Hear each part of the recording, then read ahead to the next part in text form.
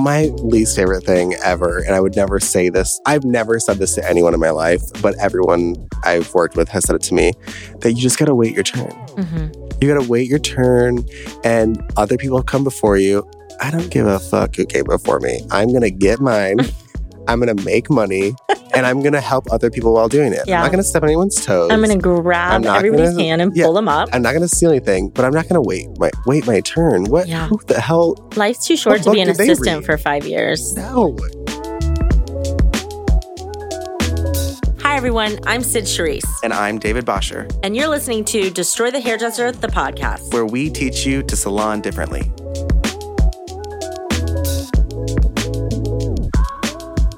Sid, have you heard of this company called Hair Story? You mean the styling line that features essentials for everybody? Yeah, it's the same styling line that allows you to sell retail online and still make a large commission. I'm pretty sure it enhances natural texture and health and makes curls very happy. It also works for my really stick-straight hair. Let's tell our listeners how they can get a free product from Hair Story. Go to hairstory.com/DTH. I just got a new customized booking website. That's genius. Yeah, Gloss Genius.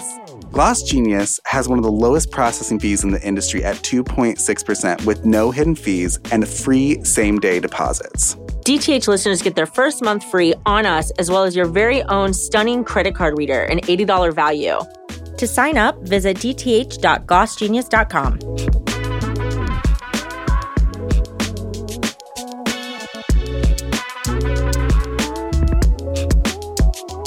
We're rolling. Awesome. You know what I'm really excited about? What are you excited about? Clubhouse. It's like this. It's like this, but interactive. In my pajamas. And interactive. Because we record the podcast in our pajamas sometimes. That's true. When we do it at home. Yeah. It's really cool. If you're not on Clubhouse, you should join it. It's overwhelming, all the social media that we have, the social mediums. But Clubhouse is such a cool platform, and I think we're going to start using it to like follow up with our podcast episodes. Yeah, we're going to do like recaps on the episode, but live with everyone. So stay tuned for that. I love that. And I think one of the topics we've been talking about a lot lately, which I wanted to bring to this podcast, is talking about community and competition. Oh. Because there's a lot of competition out there. There's too much competition. And the funny thing is that there's no such thing as competition. And like I think there's competition when you're just copying what other people are doing. Yeah. But when you actually have something unique and different to offer the world, then I think it changes a little bit. What's crazy about all the resources we have and all the technology we have and the amount of information that we're downloading on a daily basis is that I think it really makes it like people used to be so sure of themselves. And now there's so much coming at you. You're like, who am I? Yeah. What the hell do I wear? What do I talk about? And so that is the imposter syndrome and the competition that we talk about a lot. But I think there's so much happening on the internet that it confuses people all the time. And I see it with my students. Like they'll be like, well, so-and-so's razor cutting. So I think I want to become a razor cutting specialist. And I'm like, do you even like cutting hair? Like, what are you doing? It's true. I think there's so much happening that we have to start to use these tools differently and not on an emotional level. There's so many people out there that have a unique perspective to offer. They have a story to offer. And I think when you're building a brand, and we've said it a million times, no one's coming to you because you're good at hair. That's not why. That may be why they first come to you, but it's not why they keep coming to you. People come to you because of your personality. They come to you because of your unique conversations, your story, your perspective, your life. They come to you because you're popular on Instagram and they like to see your photos and they want to see where you traveled and they want to see who you're friends with. It's not the future of hairdressing. This has always been how hairdressing is, but we have gotten into this crazy, I have to be the best at extensions. I have to be the best at balayage. I have to be the best at razor cutting. No one gives a shit. Yeah. You could be mediocre at it, but they love you. And still be making millions. Right. I think one of the best advice I ever got is that if you do not have clarity in who you are, your brand is going to fall short. And I think that was such a powerful statement because people try to be like what they're seeing, not knowing the real story behind the scenes. Yeah. And that's the great thing about social media is that we can share what we want and not share what we don't want. But I think people take it like that is what it is, very black and white. And I think that we need to get in a better practice of having more, this is kind of annoying too. Everyone's like, be more authentic. And I love that. I did a whole clubhouse on being authentic. But the powerful thing about being authentic is that you're actually coming from a place of like, you're going to attract people that want you. Yeah. And so if you try to be like everyone else, you're going to get yourself in a little bit of a pickle. Well, even when we started coaching, I feel like we, like hairdressers, like we got to get everyone in. We got to get as many coaching students as possible. And it was kind of behind the idea, like we need to make money and we'll coach anyone, everyone. Yeah. But then kind of realized like, oh my God, I don't want to coach everyone. And even behind the chair, I don't want to work with everyone. Or realizing that we were going to do a disservice by trying to coach everyone. Not everybody was ready to be coached. Not everybody wanted to be coached by us. And so that was part of the reason why we wanted to expand our team and really hone in our team on specializing. Because now we have coaches that, like when someone comes in with a submission, we actually can like handpick a coach for you if you don't have a request. So and for those of you that are new to the podcast, I'm starting to realize that like we got newbies. Yeah. Well, I think we do our episodes as if people have been following us for a long time because we do have a lot of... Please stay in this season only. Don't go back to the beginning. It's so rough.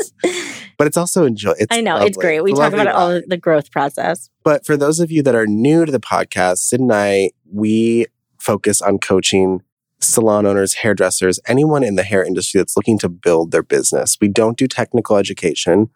We don't do any of that type of education. We really focus on business building, and we're not tied to any company specifically. We may have sponsors, we may have partnerships, but we don't have any buy-ins, and we don't have like you have to buy into this product so you can work with us, and we only work with people that carry this product. We don't do that.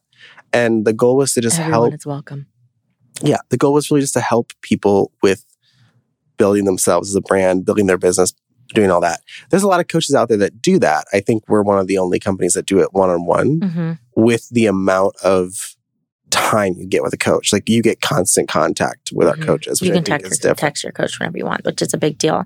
It's a lot of energy. So you really have to have a coach that's ready. And so we really prep our team for that of like, are you ready to help on this level? Because this isn't just like throw you on Zoom once a week. This is like you're talking to your students all the freaking time. Just to take it back to community, I think that is what we really wanted to create with this company. We wanted to create a community of destroyers, of people trying to shake up the industry and change how we're doing things and start to like deconstruct their own businesses to rebuild something more profitable. And I think we've succeeded at that. And we still have more people to touch in a non-weird way. We want to touch you. Let us touch you. I couldn't even say it straight face. But someone wanted to be like, I've been touched by Destroy the Hairdresser. Touched by an Angel. Do you remember that? No, maybe. I do. Nana used to watch it. It was actually my abuela. I don't even know why I called her Nana. One angel was British, and the other was a wise black woman. Like that's what we thought. How it should be. That's actually still how I think angels look and talk and act. So that's not me and you. No. How do we get that community? Oh my God. We've definitely gone off. But I think that's really important. And I think the title for this podcast should be Clubhouse Community and Connection. Clubhouse Community Connection. Chaos. I don't know. But one of the things that we were talking about, which I thought was so valuable, is create your own community. Even if you're an independent, even if you are a commission stylist, if you're a salon owner, whatever the hell your title is, find your community, make it. Like, set up Zoom calls together, know each other's specialties. And what's so great is like you can help build each other's businesses. So we did a whole talk about referral systems. And so the idea is like, I have someone come into my salon and I don't have someone for them because what my team specializes in isn't going to fit their needs. But I know so-and-so down the street that I've created and made a community out of, and we talk all the time and we network together, and is not in my competition, even though they're a mile down the road, does specialize in that specific thing that the client wants. So I'm going to direct the client to that. And there's such fear about doing that. Like if you share clients, like there's plenty of people that need their hair done. We have to get used to sharing. So I highly encourage you start creating your own communities. I highly encourage that you just message people. Some people are going to be in that mentality and that fear-based mentality of like, ugh, I'm not sharing with you, or you're my competition, or comparison. But I think if you can find your group of people to be like, we're going to help lift each other up. Yeah, that's going back to salons. One of the things we try to get the salon owners that are part of our program to do is to reach out to other salon owners in their community and to build bridges and to collaborate and to share education. Like, why is everyone paying for their own education? Like, why don't we just share it? Yeah. I'm excited because we're going to have Gina Bianca on the podcast, and she's created a really cool situation with her salon called The Network. And I think that's kind of the future, is these hubs of education. And why isn't it you? Why don't you want to be the education hub for your community in your area? And not only that, it's great advertising. It's great for clients. It's great for future employment. It's great for hairdressers that are looking for a new place. But education, it's a great way to bring people together. But then it requires all of us to kind of step out of our comfort zone and meet other hairdressers and other salon owners and build bridges that's not in like a sleazy way. Yeah. And we have to stop comparing ourselves to other people. The worst thing that I see in the industry is someone will be like, well, I can't charge that because no one else in my area does. And you talk a lot about that, David, about how someone's got to do it. Someone's got to break it. If someone doesn't break the mold or, break through that kind of restriction that we're putting on ourselves, the minute someone else in the community raises their prices, the minute the whole community has an opportunity to raise. Right. And so it's putting you in a whole economic bracket that you weren't in before, which benefits of that are making more money, meeting higher income clients, making sure that you are bringing more income to yourself so then you can build your wealth so that you can buy a house or buy a car, have savings or whatever you want to do with that money. But the idea is to really uplift yourself, set the tone for the whole community, and be like, I'm freaking doing it. Who's coming with me? And then someone else does it again. And if a whole town eventually was like at $800 an hour, you're going to get the people that are coming in for that, or they're going to go outside, right? It's going to help everybody because you're going to be making a ton of money and seeing less people. One of my biggest hopes is that we get a call one day from one of our listeners that says, I heard you say we should charge $800 an hour behind the chair, and I do that. I take 2 clients a week. Yeah, exactly. I really want someone eventually to call us and be like, yeah, I charge this astronomical amount and I'm doing well.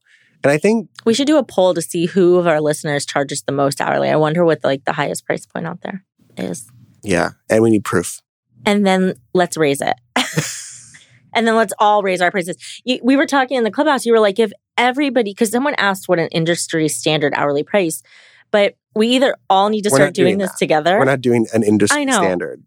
We're breaking that. Can you imagine if the whole entire hair community in the whole world was like, all hair services are $100 an hour, no matter where you are. Done. Can you imagine? No one would have a choice. What would we do? You can't go to someone else. It would become normal within 365 days. Yep. Just like the pandemic. Yeah, exactly.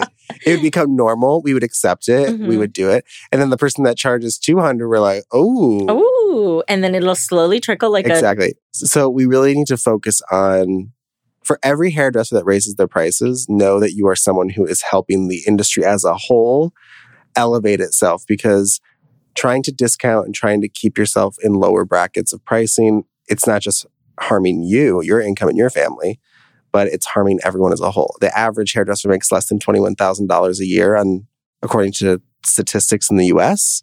Also, they're giving 30% of that away. They're investing, I would say, anywhere from 1% to 5% of that into education to be better so they can charge more, which then they don't. So the average hairdresser makes $1 a year. Why even? And then school costs $20,000. Exactly. So it's not worth, I don't know about you, but I'm not going to do anything that's $20,000 a year. I wouldn't even, no. I'm not going to even entertain it. I can even wink at it. I'm going to poke it with a pole. We've lost our minds. We have not had enough coffee. Lack of coffee, lack of sleep, all to Clubhouse and podcast and Zoom. I love it though. It's been super helpful. And I think really start connecting into these social platforms and start speaking just what you want to speak to. Have you ever seen those people that we follow? We all follow this person, okay? They're just like unapologetically them, and they're messes or they're crazy or they're just, you're like, how more could than they? not. Yeah. I follow more messes than not. Exactly. But we follow them because that's who they are. They's messy. They's messy. We love a good train wreck.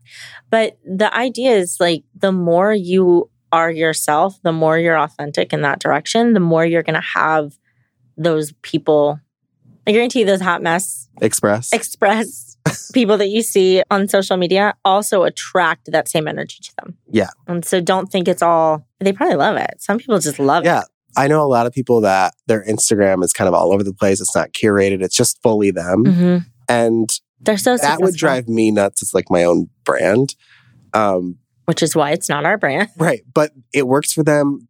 And honestly, I like it when I'm consuming something because there's just so much to consume. Mm-hmm. And there's so much to laugh at and to make fun of and to connect with. So I get that is a strategic way of growing. And that works for some people. But for those of you that are curating and you want to make it more about experience and community, you got to really think about what that means and what your story is and what you have to say. Mm-hmm. And everyone has a really unique story. Everyone, because I coach a lot of you out there and you have crazy stories. So take those stories and make them part of your brand, make them part of what you share with people on social media and what you talk about. And it's also okay if there are things in your story you don't want to talk about. Yeah. You know what's great is a nifty little button called block. Ooh, or mute. Or mute. Mute's my favorite. Yeah. I don't have to look at you. I don't have to see you, and you don't have to follow me. And I think we need to set more boundaries like that. You don't make me feel the way I want to feel. So, bye. Boop, boop, block. Boop, boop, block. So I think you definitely have to be in a right mindset for that. But create your community, find your people. Well, to the blocking point, you sometimes have to remove people from the community. Yeah, because it's just not healthy. That's toxic. But I really hope people reach out to us and are like, I live in so-and-so, and I literally reached out to like all these people, and now we're doing Zoom calls together, or we're meeting up for coffee, or, you know, we're going to share education like every Monday night, or I know all their specialties. So if I get someone that I don't want to do, I can send it their way. And I think salon owners need to do this hardcore. Like, be best friends with other salons. Well, we were on a podcast episode once, and there was a guy that was talking about how during the pandemic, well-known hairdresser during the pandemic wanted to get all the New York salons together. And one of the salons was like, I don't want to work with them because 7 years ago, they took one of my stylists or something, you know, like, so we got to get out of that. First of all, 7 years ago, I don't even know where I lived. Did they take the stylist, or did the stylist just not want to work for you? They showed up with a van. They ran inside. Kidnapped. They put a bag over the stylist's head and they kidnapped the stylist and you work for me now. Now that stylist is a slave. Yeah. To this new guy. No, that's not what happened. Obviously. And the point is, that's not what happened. And everyone knows that. And we have to start working together. It's okay if people go work at other salons. We don't have to take things so personally. Can you imagine if you were like best friends with like 4 other salons, right? There's like 5 salons in this little area that are just like it's hard to do. All those salons used to work for each other. I know. And then now you're like sharing education and you're all charging really high in the community and you're just like up in the game, right? And then also you're sharing education, but you have a stylist that like works Monday, Tuesdays with you, but they really want to work Sundays, but your salon's not open on Sundays. But the third salon is, you could allow them to work. And I think we need to get really into this co-working space, but still being commission salons and still being kind of have that freedom and transparency of, we can all work together.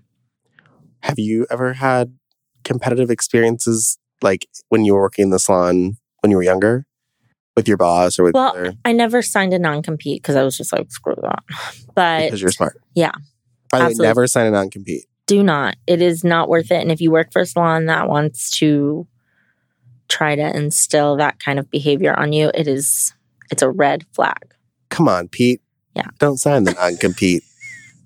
That's how everyone who hears that is gonna never remember or never forget. But maybe they won't remember. No, I didn't sign non-competes, but there was a lot of competition. I remember such cattiness in the salons of like, I remember being a baby little Sid and wanting to learn and being so excited to learn, and like the older generation of hairstylists just being so mean and so shitty about it. And like, you have to earn it. And it's just like, I didn't understand why I couldn't watch or why I couldn't learn or why I needed to be treated dumb or talked down to. I didn't understand why we could still treat someone like a human and also still teach. But as I got older, I realized that they were very insecure. Well, my least favorite thing ever, and I would never say this, I've never said this to anyone in my life, but everyone I've worked with has said it to me, that you just got to wait your turn. You got to wait your turn, and other people have come before you. I don't give a fuck who came before me. I'm going to get mine. I'm going to make money and I'm going to help other people while doing it. Yeah. I'm not going to step on anyone's toes. I'm going to grab everybody's hand and pull them up. I'm not going to steal anything, but I'm not going to wait my turn. What? Yeah. Who the hell? Life's too short to be an assistant for 5 years. No. Like, I don't, especially when there's so many people that go into hair after leaving another career. Like if I was like going Jill into hair. From Clubhouse, yes. An accountant. Yes. If I went into hairdressing at 40 years old, I do not want to wait 5 goddamn years making fucking hourly wage. Right. Which is increased, but still not enough. It's not worth it. Don't go into this career for hourly money. Mm-hmm. Charge hourly. Don't get paid hourly by Don't go an employer. to like, I make $12 an hour behind the chair. No. Yeah, I think one of the biggest things I remember, especially after moving to New York City, was like, wait your turn. Pay your dues. Pay your dues. Take the abuse. Yeah. Yeah. I was abused pretty badly my first year in New York where I worked, and I got a stomach ulcer. Mm-hmm. And I called my dad crying as a grown-ass man. And I said, I'm going to move back to Michigan. I can't do it. And luckily I stayed, and thank God I stayed. But it was so abusive, and I could never imagine running a business like that. Or treating people that way. And I don't think it works anymore, especially for the younger generation. They're like, I'm not dealing with that shit. Mm-mm. They're not going to tolerate it. And they shouldn't deal with it. And I think, if we want change, we have to do this together. And I really love, generations aside, we really have to look at the value that each generation plays in this part. I give so much respect to all the hairstylists that have been in this industry for 20, 30, 40 years, right? Like, you made hair what it is, but also business has changed. The world has changed. Technology has changed. Every single aspect of almost every single industry has changed. Absolutely. And so we all have to learn to ride this roller coaster together and some people are going to be really good at it and some people aren't. But one way we can do that is through sharing. I think we need to start lifting people up. We need to start holding people's hands. We need to stop keeping secrets. There's no freaking secret. There's not like this wild success secret. It does not exist. We don't have it either as a coaching I love company. the non-competes that are like, well, I'm protecting our trade secrets. What are your trade secrets? Yeah, you're doing the same thing that so-and-so down the road is doing. You cut hair with shears? Yeah. What's the trade secret? But what we can do is become emotionally intelligent. What we can do is focus on our reactive system. What we can do is take risks and elevate this business, our business, and then creating that community that we were talking about. That's why we're here. That's what we do. Destroy the hairdresser. I love that. That should be an ad. Be a part of our community. Did I sound like Moira Rose? Raise hell. Yeah, we've been saying this for a long time, but that truly is what we're trying to do. We are trying to destroy businesses, but we're also trying to rebuild them. Yeah. Because things got to change, people. And if you're on board, we're here to help you. My biggest question is it shears or scissors? I don't even know. Tomato. Yeah. I think it's scissors to the new generation. Yeah. Is it color or color? It's definitely color. Whatever and it was color before. Whatever the hell you want it to be. Marketing people at L'Oreal were like, it's color. It's color touch. It used to be hair dye. Oh, yeah, dye. I've been reading, not reading for fun. I'm making a special project that I can't tell you about. But I know. I've been waiting for this. It's a gift, apparently. It's almost done. I've been making gifts for my friends, okay? But and doing some arts and crafts. And the base of the arts and crafts are coming from 1940s to 1970s old magazines. And they are so cool. And I'm trying to cut up these magazines because it's like a mixed media piece. But at the same time, I'm reading them and like really diving into them. And there's so much hair stuff. And it's just like hair color or hair rollers or, shampoo or like old Clairol. Clairol? I don't even know what I was trying to say. Clairol bottles. And Clairol is still around. I know. It's still here. Herbal Essence. Do you remember that? I used to love using that in high school. I remember as a kid watching the Herbal Essence commercials where like the suds were everywhere. Yeah.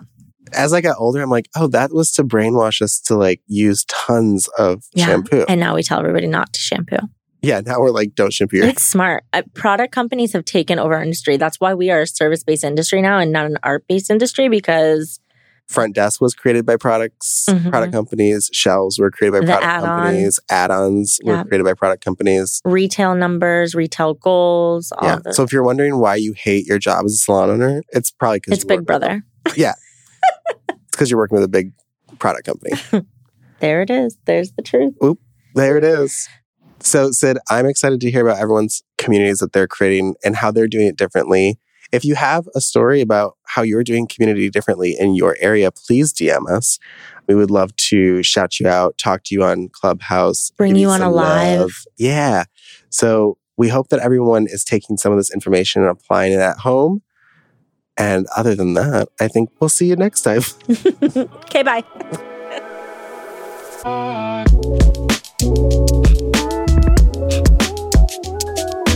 Next time on Destroy the Hairdresser, the podcast.